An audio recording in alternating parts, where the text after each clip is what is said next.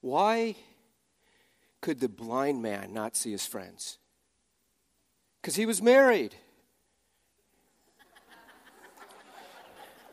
Now,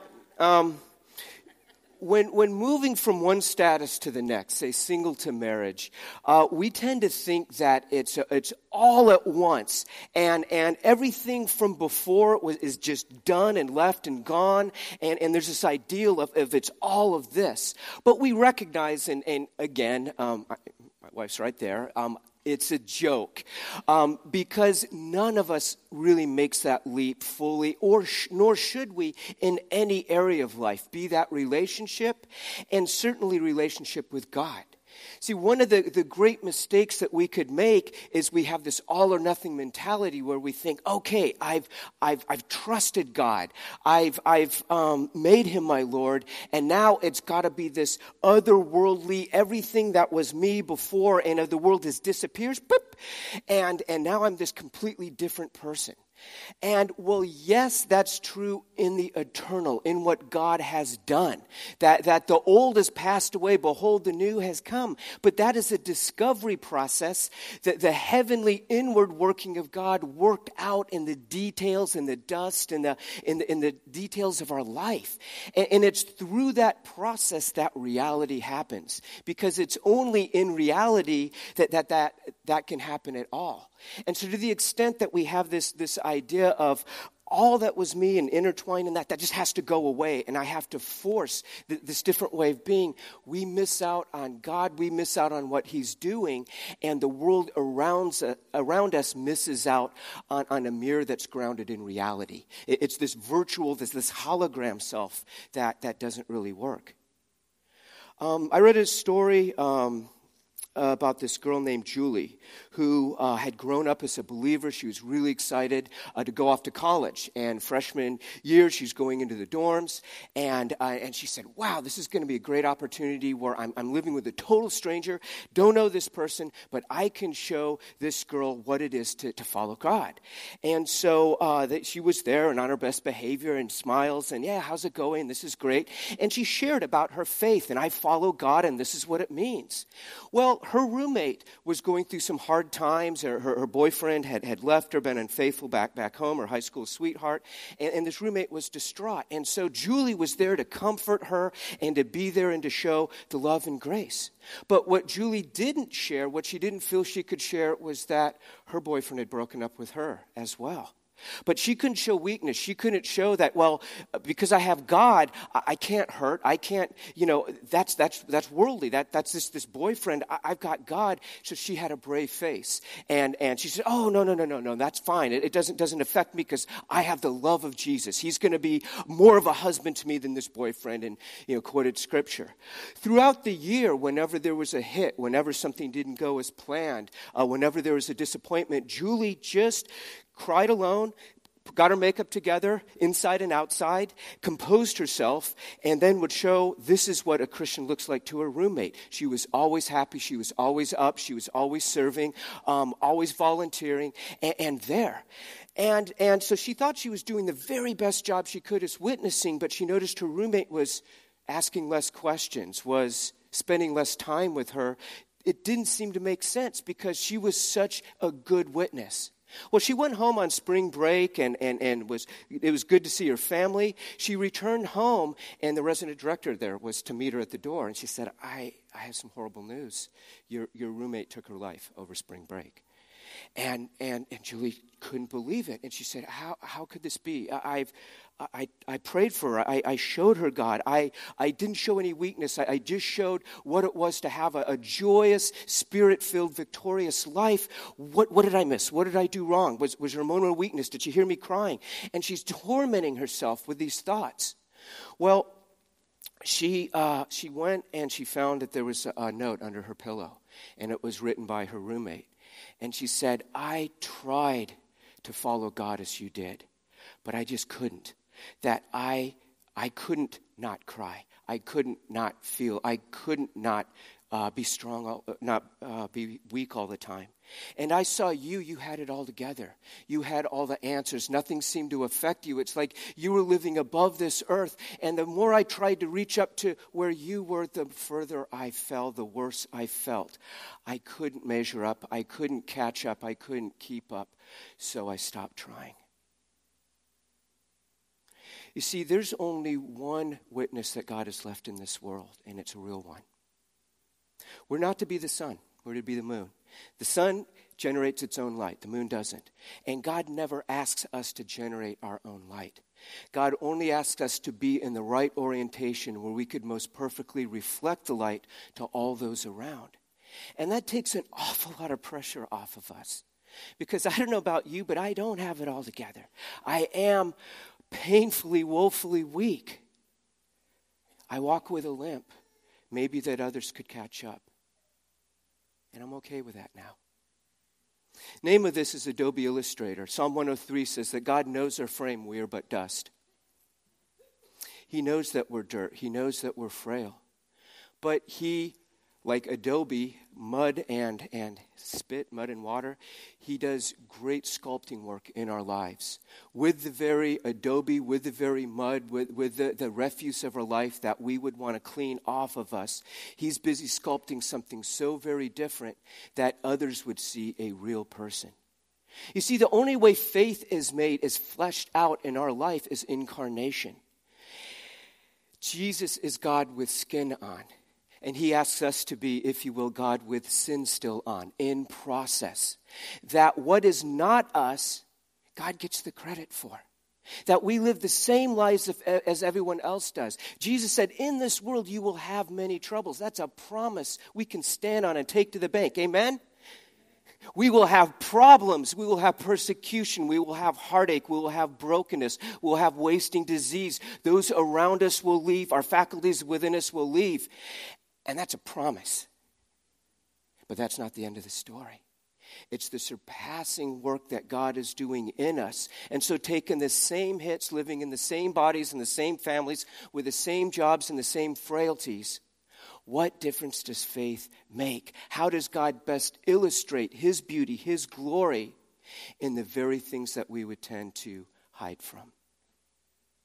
How does anyone know whether it's Jesus or just ourselves? Because we can fake it for a while. And if we just congregate once a week, we can fake it pretty well. How are you? Fine. I'm fine.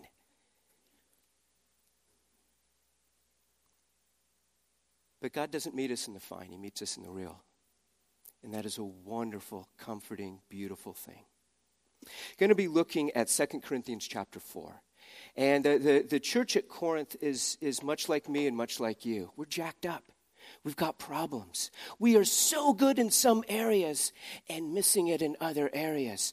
We have things that others aren't getting so well, but some of the more simple things not in place. God shoots his movie out of frame, and he certainly did with the Corinthian church, and he certainly does with our lives. But how did God show his love through Paul, through others in the church? This was a church that cost Paul blood, sweat, and tears. This is one of the final letters that Paul wrote. There's 4 letters going back and forth. We have 2 of them. And it's the in-between letters where Paul says, you guys hurt me so much. I love you so much. And being with you has cost me so much. But you know what? It's worth it, and I'd do it all over again, because this is how God builds my heart and your heart. There are no shortcuts. There's no end around. And so we're going to cut to the chase, looking at the first verse. Making real relationships real. Therefore, since through God's mercy we have this ministry, the ministry of showing God to others, of being the moon, of reflecting his light, not our own, we do not lose heart. Rather, we have renounced secret and shameful ways. We do not use deception, nor do we distort the word of God.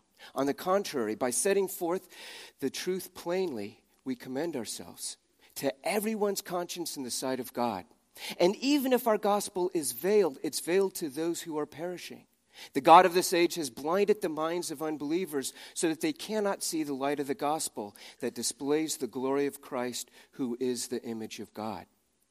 The assumption is the image is there. The glory is there. It's right in front of everyone. There's more going on. For what we preach is not ourselves, but Jesus Christ is Lord, and ourselves as your servants for Jesus' sake. For God, who said, "Let light shine out of the darkness," made his light shine in our hearts to give us the light of the knowledge of God's glory displayed in the face of Christ. The face of Christ, who looks into our hearts, who sees all, has taken care of all of it, and beckons us homeward through this trail of tears, through the fragility of this life. There's a message here for believers and for unbelievers, and this is just sort of setting up the foundation, so I won't spend too much time. For believers, as I said, it sets out that life is difficult. That when we come to the Lord, we're not suddenly, we come to Jesus and all of a sudden stand on this circle and it's like, whoop, and there's a hermetically sealed chamber that just goes over us and we get airtight, vacuum packed. And, in case of emergency, break glass, but we're just kind of held in stasis until heaven and nothing can get to us. Sling all the mud you want. That doesn't happen. In fact, when we come to Christ, we notice there's a target on us. We notice that our soul is going against the grain of this world, that we're picking up hits that we wouldn't. We notice that we're discovering the cost that God has borne all along more and more as we're willing to buy into the value he places in us. So life is difficult. How quickly I can get upset with God when things don't go my way, or God's not answering prayers the way I think he should, or working in somebody else's life, or usually my life, because I can see it. But God told us this is where he does his work. There's only one place, and it's in a real person. Second thing, besides life in Christ being difficult, is that it's easy to take shortcuts in presenting him. It's easy to continue to justify ourselves. That I want to do that, not just because I want to stay hidden, not just because if you knew the real me, maybe you'd run away, but because from a good motive as well, those are bad motives, I want to present the Christ that is perfect. But again, as has been said, God doesn't need to be defended. He's like a lion. Just open up the cage, okay? Just put him on display. And so I don't have to be an apologist for God and explain everything and stand in the gap and always be the smartest person in the room and have to have an answer for God. I can simply say, this is God being lived out in the midst of the questions we both don't know. It's very easy in presenting our Christianity to hide our true selves, to bend things, we have the double standard. In psychology, they call it the user bias, and it's a sense of, oh man, I got to get on the freeway. I can't believe I was daydreaming and I missed my exit here. I'll just ease in here. I'll just ease in right into the 280 on-ramp. But somebody else does that when you've been waiting in the on-ramp for 10 minutes and you're late to work. It's lock and load time, right? But it's the same thing. You see, I know my motives. I know I'm a good person. I know I always let people in. And so it's okay just this one time for me to get in because I know me. But other people, judge, jury, executioner, and that's the human nature. And so it's really easy for me to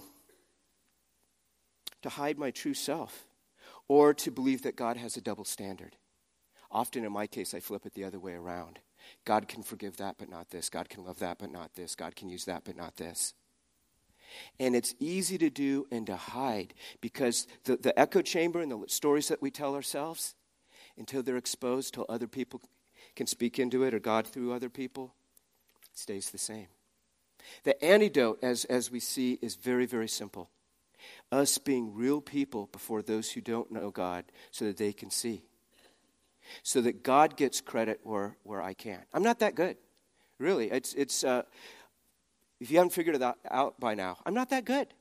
What God has done through me, what God has done in me, he gets the credit. His strength rather than my weakness. His wisdom rather than my foolishness. His love and compassion rather than my self-serving love.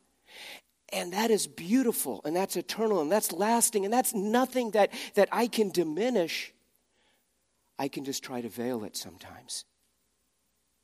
This is a terrible example, but I can think of no more poignant one. Children of divorce. Often with parents going two different ways. Parents are involved in the kid's life. There can be contentious, it can be good. But over time, as the kids grow, they know the one who's really there for them. beyond the talk, beyond the promises, beyond the what you can give and buy it away or whatever, beyond the guilt tax. The ones who are truly there in the ways that matter, they know. And so it is with witness. Despite the talk, despite the promises, despite the guilt tax, those around us know when a real person shows up, when a real person is available. And that's how they see the light of Christ. There's a message for those who don't now believe. Perishing. See, we're not made to live this way. We're not made to live separated from our Maker, disconnected from our life source, disconnected from the one who gives everything that we need, who has our best interest, who knows us beginning to end, inside and out, and loves us without question. God made us in his image relationally, the Trinity, his image. We need that fellowship. We need that connection. And when we decided to do it our own way, much like Sinatra, I did it my way. Each of us carves our own path to hell. When we decided to do it our own way for our protection, there was a wall, there was a disconnect. We were not made to live separated from our Maker. And so there is a perishing that happens across life. Yes, physically, but spiritually, emotionally, relationally as well. That is a reality. The antidote, again, us being real people before those who don't know God so that they can see where faith makes a difference. Let's do an aside at camera 3 over here. How many people think either today or during any time I've been preaching at you? Or I've been singling you out? Or I single out a group? Or I single out a type at church? Does anybody feel that way? You probably should, because it probably seems that way. I don't know how many times I've woken up Monday night going, oh, did I say that? Yes, Bill, yes, you did. Remember that give an account for every careless word? Oh, wait, sorry, we're at camera 3 still. Yeah, I'd do terrible on TV. The sermon that you get is version 7 or 8. Because the first few sermons that I write are about me and about my issues and what I see in my echo chamber, in my mirrors. And it's through repenting, it's through filtering, it's through getting rid of all of this, that finally the version that you get is me simply preaching to me. Now there's good news, because I'm so messed up, there is plenty of stuff that anybody's going to be able to relate to and connect to in some way. And by doing that and filtering, to where it can be, this is what I can see, this is what I can be responsible for. The Holy Spirit is able to guide and direct that accordingly without me goaltending and trying to do things in my wisdom and strength. And there's a freedom and there's a grace in that.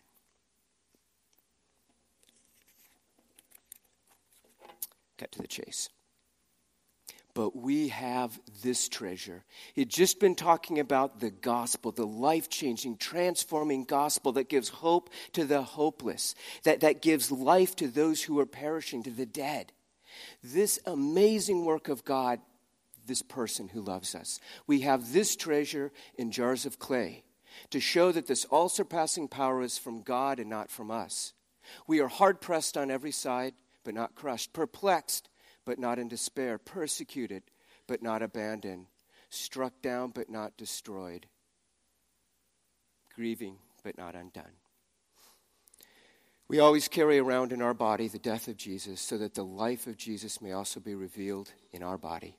For we who are alive are always being given over to death for Jesus' sake, so that his life may also be revealed in our mortal body. So then death is at work in us, but life is at work in you.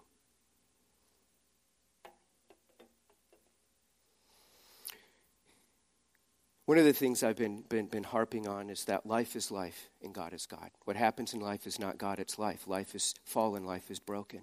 And God's amazing rescue mission is that he is all in. Texas Hold'em, he is all in emotionally, relationally. His honor, his future, his glory, everything is staked upon being all in our lives. But he only meets us in the midst of life because that is where we exist right now. Life is fallen and broken, as are we.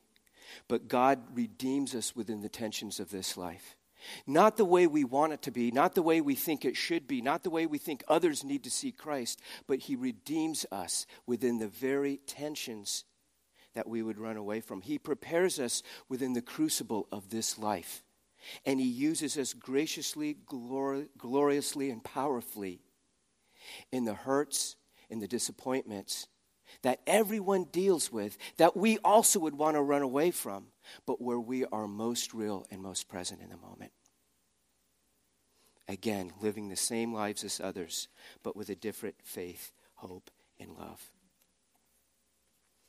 And so the question I ask myself, and the question that I think we should all ask ourselves is this: as we walk with God, as we meet him where we're broken, as we meet him in the victories and in the defeats and the details and in the grand plans and what is unknown and what can be known, in every area where we engage God, am I more Christ-like today than I was yesterday? Probably not. Am I more Christ-like today than last week? Am I more Christ-like today than I was last month, last year? That is what God is doing. Am I more forgiving? Am I more free from bondage? Am I more free in myself? Am I more zealous of God? Can I forgive like God forgives? Can I love like God loves? Can I be as open-handed as God has been with me? And here's the crazy thing. Our family, our friends, our classmates, our coworkers, our neighbors already know the answer to that question. Do we? Paul, not unlike me, can get very convoluted because he gets excited talking about God. He gets excited talking about big picture stuff. And I've used the term, he's like a freebasing weasel. He's got the attention span where he's like, God is so good. And then it's grace. Oh, and then there's forgiveness. And then there's love. And then I was like this. And then God's doing this. Oh, wait, the Psalms. And then we're over here. And so you're trying to follow him and trying to make, what are you actually saying to us, Paul? Paul. Amen? All right. That's where the Holy Spirit comes in, so you're on your own. Anyway, point is, I have not found a better paraphrase of this that brings it home. Everyone around us knows the answer to that question. That's not where we wind up, that's where we begin. So with that thought in mind, I'm going to read this. Eugene Peterson paraphrased this. It is a paraphrase, but I cannot paraphrase it any better. So 2 Corinthians 4. Since God has so generously let us in on what he is doing, we're not about to throw up our hands and walk off the job just because we run into occasional hard times. We refuse to wear masks or play games. We don't maneuver and manipulate behind the scenes, and we don't twist God's word to suit ourselves. Rather, we keep everything we do and say out in the open, the whole truth on display so that those who want to see and judge for themselves in the presence of God can. If our message is obscure to anyone, it's not because we're holding back in any way. No, it's because these other people are looking or going the wrong way and refuse to give it serious attention. All they have eyes for is the fashionable god of darkness. They think he can give them what they want and that they won't have to bother believing a truth they can't see. They're stone blind to the dayspring brightness of the message that shines with Christ, who gives us the best picture of God we'll ever get. Remember, our message is not about ourselves. We're proclaiming Jesus Christ the Master. All we are is messengers, errand runners from Jesus for you. It started when God said, light up the darkness, and our lives filled up with light as we saw and understood God in the face of Christ. All bright, all beautiful. If you only look at us, you might well miss the brightness. We carry this precious message around in the unadorned clay pots of our ordinary lives. That's to prevent anyone from confusing God's incomparable power with us. As it is, there's not much chance of that. You know yourselves that we're not much to look at. Amen. That we've been surrounded and battered by troubles, but we're not demoralized. We're not sure what to do. But we know that God knows what to do. We've been spiritually terrorized, but God hasn't left our side. We've been thrown down, but we haven't broken. What they did to Jesus, they do to us. Trial and torture, mockery and murder. What Jesus did among them, he does in us. He lives. Our lives are at constant risk for Jesus' sake, which makes Jesus' life all the more evident in us. While we're going through the worst, you're getting in on the best. I'm going to close, and I mean it this time, with an analogy of another clay pot. There was a gardener in India, and his master had a garden way, way away from the river. And every morning he would go down and he'd fill up a clay pot with water, and he'd carry it back. And you notice he was sloshing and spilling stuff, and there wasn't a lot of water left. So he got the idea, he got a stick, and he got 2 pots to balance it. And so he'd dip one in, he'd dip another one in, and then he could go back and carry twice as much water to water the master's plants. Well, one of the pots was the one he'd been using and not lifting properly, and it had all sorts of cracks in it, and it leaked. Okay, this is an analogy. It's an allegory. I'm not going crazy. So the pots would talk to one another along the way. And the pot that had all the water would say, man, the gardener loves me. Look at me. I don't spill a single drop. Everything he puts in me, I keep. It's all there. And the pot that's cracked and broken is just like, I'm trying to keep it together. I'm trying to keep water in. But it kept leaking and leaking and leaking. And by the time they got to the master's garden, the clay pot with cracks was empty. And the other pot was full, and he only used that pot to water, and they'd walk back. Incidentally, because the water was going out, he was really buff on one side and not the other, and he walked in circles, but that's just physics. So anyway, and this went on day after day, month after month, and the broken pot just got more demoralized, just couldn't see what was going on. So finally one day, because the pot's going, wait, we can talk to each other, why don't I talk to the gardener? And the clay pot says, Master, what are you doing? Why not just get another pot?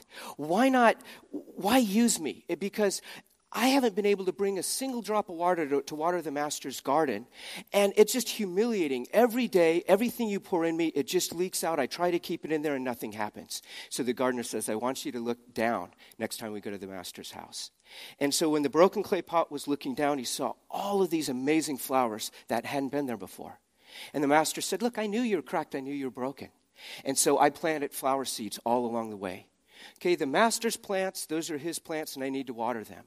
But I could grow so many more plants, so many more seeds, so many more things because of you, because you didn't hold it in and because it leaked. And guess what?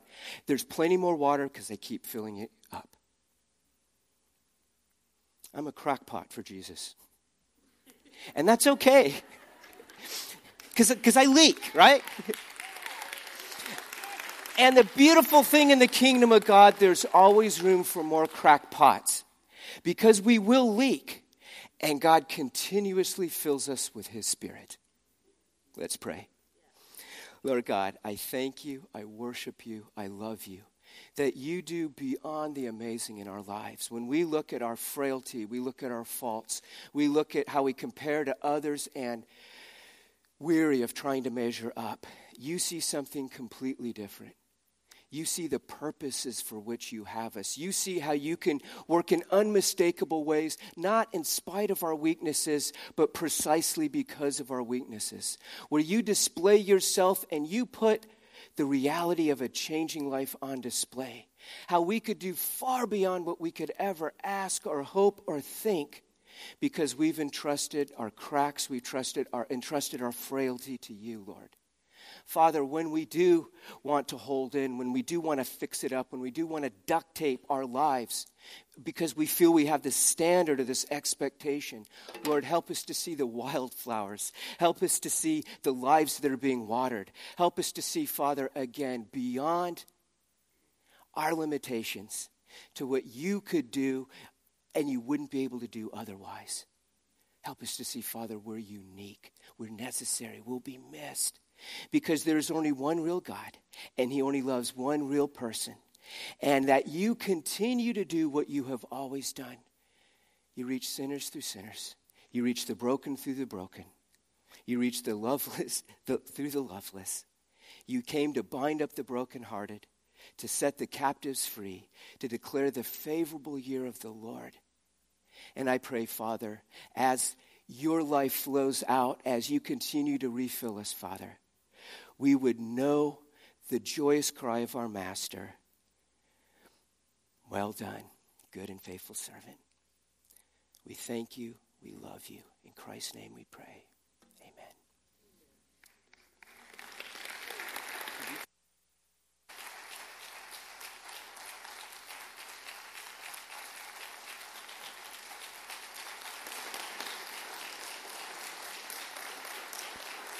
Could the deacons and elders please come up here?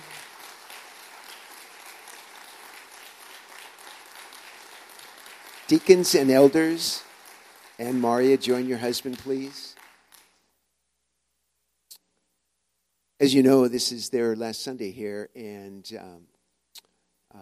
we're going through, as a church, a difficult situation. They're going through, as pastors, their difficult situation, and we want to send them off with not only a reception, but with prayers. And we will pray for them today, but I trust that as God lays them on your heart, you will continue to pray for them for the next who knows how long. But we just wanted to spend this time in asking God's blessing upon their lives. So I've asked one elder and one deacon. Who's the deacon that's praying? Yes, I knew it was you. If you guys just come by here and just lay your hands on them.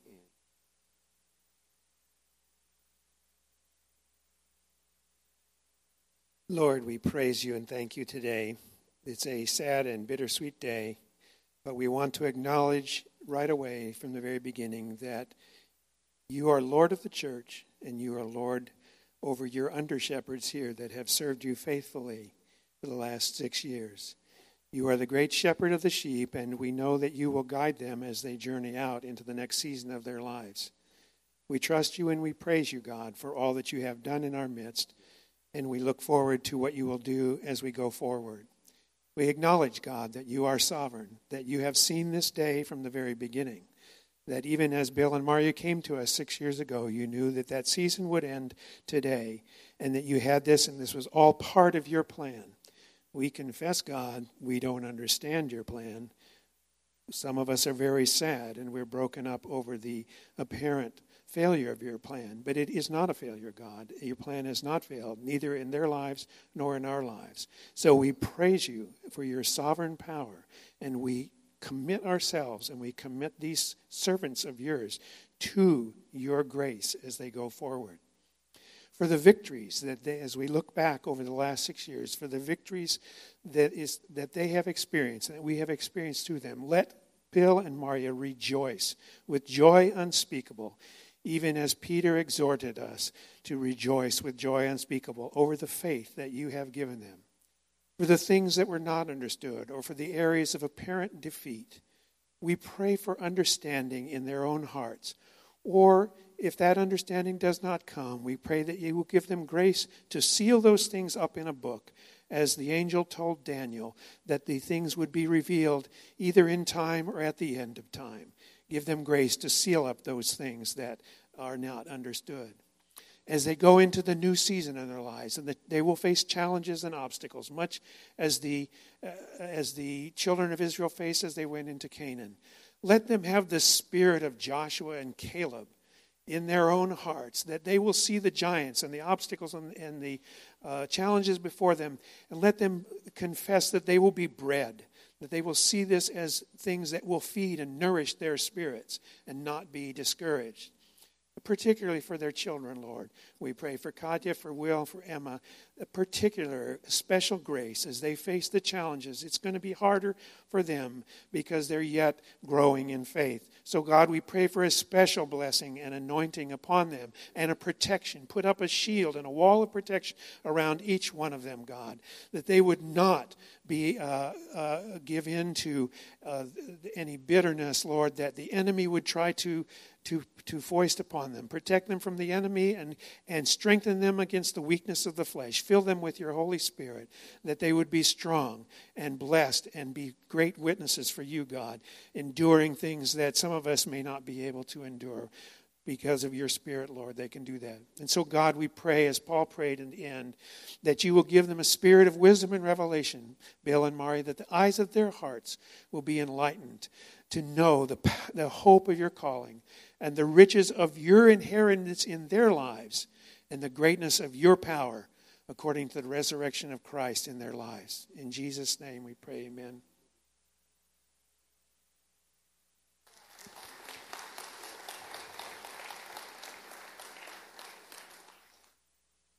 Heavenly Father, first of all, we want to thank you for bringing these two special people here to Bethel, Lord.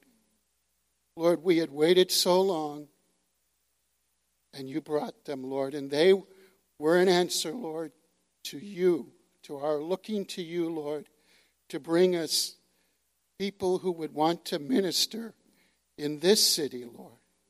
Lord, I thank you for these friends of mine, Lord, for they've become my friends over these 6 years. And Lord, yes, I'm sad at their departure. But Lord, we look forward. We look forward to you to bless them, Lord. To bless them in a ministry, Lord, where all their gifts will be released by the Holy Spirit, that they will enjoy the anointing of the Holy Spirit, Lord, in a special and powerful way. Lord, that they will not have to move, Lord. When they finally move, that they will be able to stay, Lord, for a number of years and not have to endure the moving that they've endured here. Lord, we love them. We know you love them. And we know you're going to go before them, Lord. Ahead of them, Lord.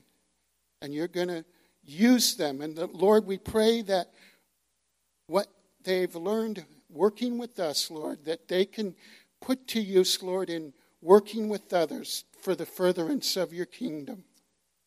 So, Lord, we entrust them into your mighty grace. We thank you for the privilege that we've had of ministering alongside them. And we send them with God's speed and God's blessings in every fashion. In Jesus' name, amen.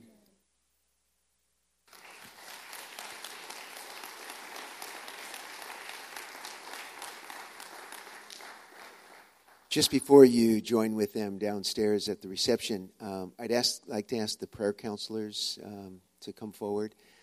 Some of you may have needs. You may have prayers for people that are in your life that need to be prayed for. And I would invite you to come and pray with these prayer counselors before you leave. Also, if you're relatively new to our church and would like to know more about our church, we will have some people meeting with you over there. We call that the living room. And you can ask questions about involvement or about the ministries of our church. Let's pray.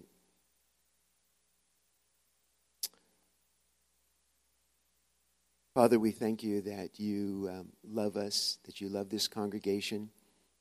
We thank you that we're part of your body and that there are times that we don't understand, but that we have to, by faith, just commit them to you.